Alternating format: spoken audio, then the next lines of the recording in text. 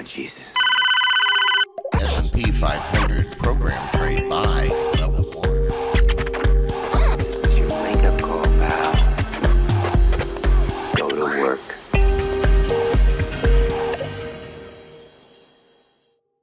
All right, this podcast is brought to you by masterclasstrader.com, where we have the DOM Trading Bootcamp and the Advanced Spread Trading course. Use the code TradingWithGB to get yourself 20% off either of those courses. Or if you check out masterclasstrader.com, you'll see a button along the top there on the menu that says specials. Check that out too, where you can get 40% off if you buy both courses. I call it the no-brainer deal. No-brainer, 40% off. All right, let's get on with it. Okay, in this podcast, I thought I'd put together a few of the Q&As that I've received by email from the last couple of weeks, just to clear up a few things. And I figure if one or a couple of people ask a question, probably means a few more people could benefit from the answer as well. So today it's going to be a short one. I'm going to cover a couple of things. We're going to talk about margins versus options premiums. We're going to talk about a thing called margin offsets for spread trades and another approach to calculating spread ratios. So start with margins and kind of move into spread ratios.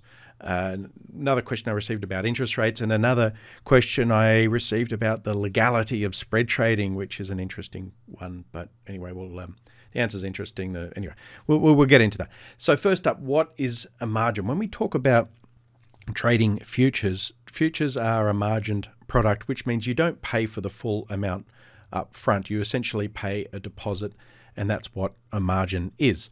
So something like if we're looking at the E-mini, your contract value roughly is about $150,000, one E-mini contract. The margin for that is $12,000. These, by the way, these might change, frequently, especially this early part of 2020, where the markets are quite volatile. So margins have been higher than normal and changing more frequently. So what I say now might not be the case, tomorrow, whatever.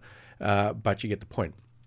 So you've got a margin there of less than 10% of the contract value for the E-mini S&P. For something like, say, the one of the micro futures contracts, the Russell 2000, the margin there is about $700, which again is higher than normal, but it gives you roughly about $7,000 worth of product to play with. So buying one Russell, you get $7,000 worth of the equivalent of $7,000 worth of the 2,000 stocks that are in the indice, but pay only a deposit of $700 or $710, I think it is exactly. Now, what that is essentially it tells the exchange or your broker that you're good for the money if the market moves against you. Now, if it moves a certain amount, you're meant to top up your account if you don't have that in your account already. I mean, if you open an account with $700 and trade a $700 margin product, you're in the idiot category. You should have a bit more money than that. But the point is, if the market does move against you and it gets down to a point, the broker, the clearing member, essentially requires you to top that account up or close the position. A lot of online brokers these days have automated closing positions. So it makes sense that if you hit buy at market and go out for a sandwich and the market moves against you and you're almost about to run out of money, it closes the position. But the margin is essentially, doesn't guarantee, but it means that it tells the exchange you've got enough money there to start with. It's something, if you buy a contract and you pay whatever it is, and you're paying out $710 in margin, you get that back. That's credited back into your account when you close the position, no matter what you close it for. Okay, it's just a deposit. It's just there while you have a position on. Now, the question I received was, what's the difference between a margin and an option premium? And the argument was, and I've seen this argument before, where people say, well, hold on, options premiums can be less than futures margins, so I'm just going to trade options instead. It's like comparing an apple with a cricket bat. It's not a fair comparison because they're not the same thing. A margin is a deposit that you get back when you close the position. If you buy a contract, the value of the contract, say $1,000, you pay your margin. you make or lose, say, $100, well, that's credited or debited to your account, but then you get back that same margin as well. Okay, so when you close the position. Whereas an options premium is the price you pay to own that contract. It's a completely different kettle of fish. It has completely different factors that make up its valuation, and it's not necessarily something you get back. It's not a deposit. It's like chapter 1 on what are options. It talks about an option being an insurance policy. So they talk about calls and puts. A put option is like a insurance policy. So when you pay your insurance premium each year, you don't get that back, do you? You've paid for the insurance. It's not a deposit on owning an insurance contract. It's you pay for the right to have that insurance contract. That's what an option premium is. So margin's completely different, so don't compare them, ever. One other question was about margin offsets. So one of my students on the masterclass trader.com, the DOM Trading Bootcamp course, we've been swapping a lot of emails about trading the micro contracts as spreads. Now, in the course itself, we talk a lot about yield curve as the spread as a good spreadable market to trade. So we talk about trading the 5s, the 10s, the 5-year note, the 10-year note, and the bonds, and we talk about margins between them and all that kind of stuff.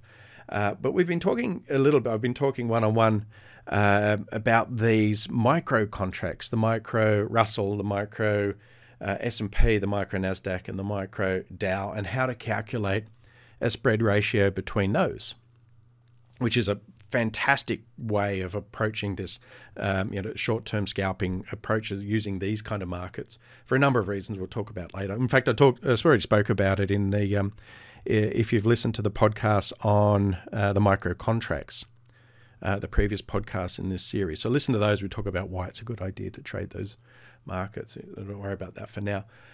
But calculating what they call a margin offset, you'll see it on the CME site for those contracts, or you'll see it on other sites. They talk about a margin offset. So and that's normally quoted as a percentage, but they don't explain what the heck that means.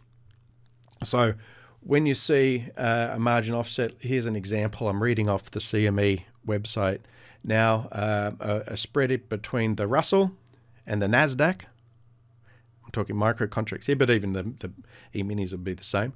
A spread between Russell and NASDAQ would be a 3-to-2 ratio. That is, if you're buying the spread, you're buying 3 Russells and selling 2 NASDAQ.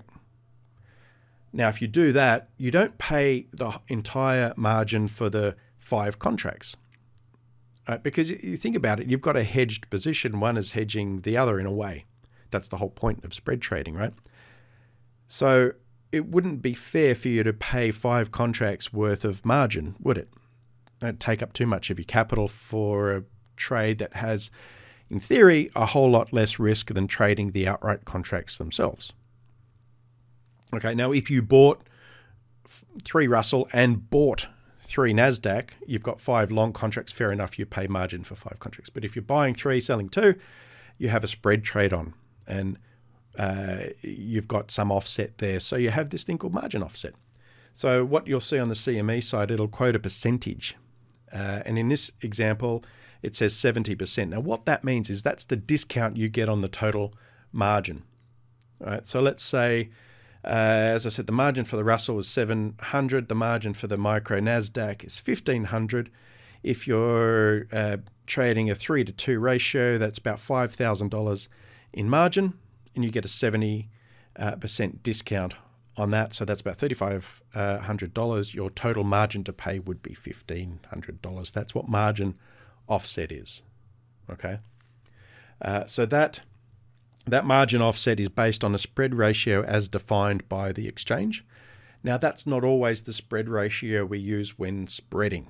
This is the next question and answer I'll get into. First up, we looked at margins, then we looked at margin versus option premium. Third, we looked at margin offsets, right? That calculates spread margins. It's worth knowing. It's just a thing. It's yet another thing we have to know. But spread ratios, now that's a different kettle of fish. That margin, the way they look at it on the exchange can often be not the right spread ratio. Okay, so they're currently saying the Russell to the NASDAQ is a 3-to-2 ratio. I disagree with that. And the reason is because volatility changes what is the correct ratio to trade. Well, not just that actually, but that's where you start from. You start with volatility. So one method we use when you're looking at interest rate markets, you look at the ratio of what they call the dollar value, or the DV01, the dollar value of 1 basis point. We spoke about that in depth in the Treasuries podcast. Have a listen to that if you're interested in Treasury trading. The way to do it, if it's not a Treasury product, is to calculate some other form of volatility, right, and take a ratio of that volatility. If one market is half the volatility of the other, you trade twice as many to make a spread ratio, right? That's the simple logical calculation. So we do that with a measure of volatility. You can use any volatility measure you like, whether it be standard deviation, or I like to use the average true range. It moves, it is a measure of volatility, and it adjusts relatively quickly. So that will change how you calculate a spread. I go into that in a little bit more detail in the course and how to do that, but it's kind of common sense. Once you can work out your average true range, multiply it by the tick value of the contract. So using an example, let me have a quick look. So the Micro Russell, currently I've got an average true range of 60 points, which is at $5 a point. It's just shy of $300 per day on average. That's the range that the Russell moves. So that is a measure of volatility, $300. Now, the S&P, on the other hand, let's use the NASDAQ again. The NASDAQ is a couple of bucks short of $500 per day. That's the micro NASDAQ 100 contract. $2 a point multiplied by an average true range of 249, call it $500. So you've got a volatility of $300 in one and $500 in the other. To calculate your spread ratio, you find what's close to the lowest common denominator, which would be $1,500. So the Russell, you would trade 5 contracts to the NASDAQ 3. It's a 5-to-3 ratio. Now, if we go back to that example of the margin offsets, you get a margin offset for a 3-to-2 ratio, right? Not a 5-to-3 ratio. It's a little bit different.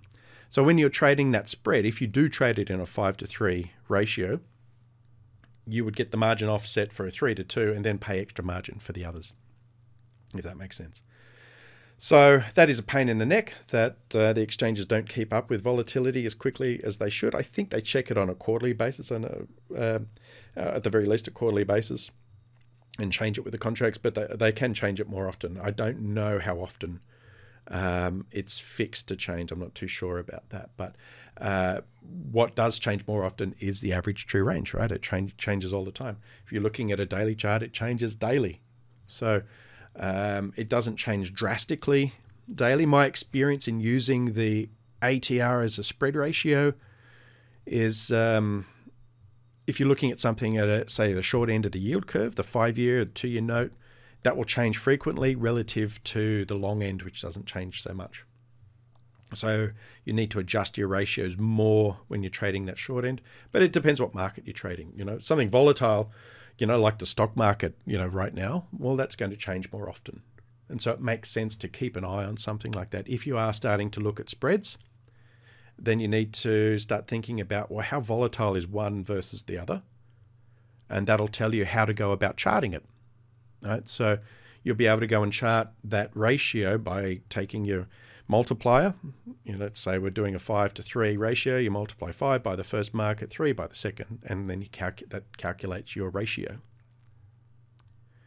Does that make sense? So, and then you can start charting that. And then what you do, you just start fiddling around with those ratios too. Like, well, I'm a bit more biased, the NASDAQ versus the Russell, or I think, those small cap stocks are going to start to pick up once the economy starts picking up, which is a thing. Then you want to bias one way or the other, and that's what spread trading is, figuring out that bias. And that's what it kind of boils down to. So that kind of covers spread ratios. I've rambled on a bit too long about that. But look, if you need more info on that, just email me. I've got some more info. I can email you about it too. Another question I had, a real quick one. In fact, 2 last questions, real quick. One person emailed me and said, are interest rates too low to trade? And I think, well, no, is the short answer, but I kind of wondered why I was being asked that question. I think what it is if you go and pull up a chart right now on, say, I'll do it, pull up a chart on the 2-year note, 5-year note, 10-year note, bond, to a lesser extent that long end, but if you look at the, say, 2s, 5s, 10s, it looks like the market has fallen asleep. We had that massive rally, which, negative correlation to the stock market back in February into March, mid-March, and then everything seemed to stop. I'm looking at the 2-year note right now. It looks like it's just fallen asleep. Let me click on the 5s. Same goes for the 5s. It had that rally to mid-March and then just went, that's it, doors closed. That's if you look at a chart that includes that volatile period in February. Now, if you kind of scroll away and scroll that out, or look at your average true range, you'll see that the markets are still moving. On the 5-year note, you've still got 630 seconds volatility a day, according to the average. It's still low, but it's still tradable.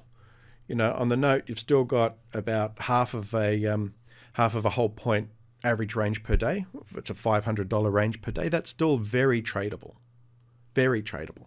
So the answer to the question, are interest rates too low to trade? No is the answer.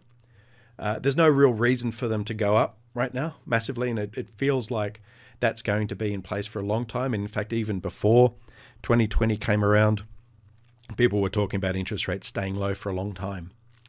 They've got even lower since, but they've been talking about that for quite a while. There's no real driver of inflation for a while, but that means that that doesn't mean that there's not trading opportunity left. I mean, as I just said, the 10-year note still has a $500 range a day, and there are lots of traders out there, and I'm talking the professional end of the market too, that make their money from these range trading markets. It's a matter of getting in there, being active, and being, all of that. But that's another thing altogether. But there are people that don't necessarily need a big long trend to make money. In fact, some people don't even trade when those things are happening, and they prefer those range trading markets. So things like a $500 a day is definitely tradable. Okay, final question, quick one. I received an email last night because I talk a lot about spread trading and have a spread trading course and all of that. The question was, is spread trading illegal in the US? The answer is no. No, it's not. The question, I scratched my head for a second. I thought, what are they talking about? But what I realized is the person was mixing up the idea of spread betting versus spread trading. Let me tell you, they're completely different things. Completely different. So it shares one word, but it doesn't share anything else.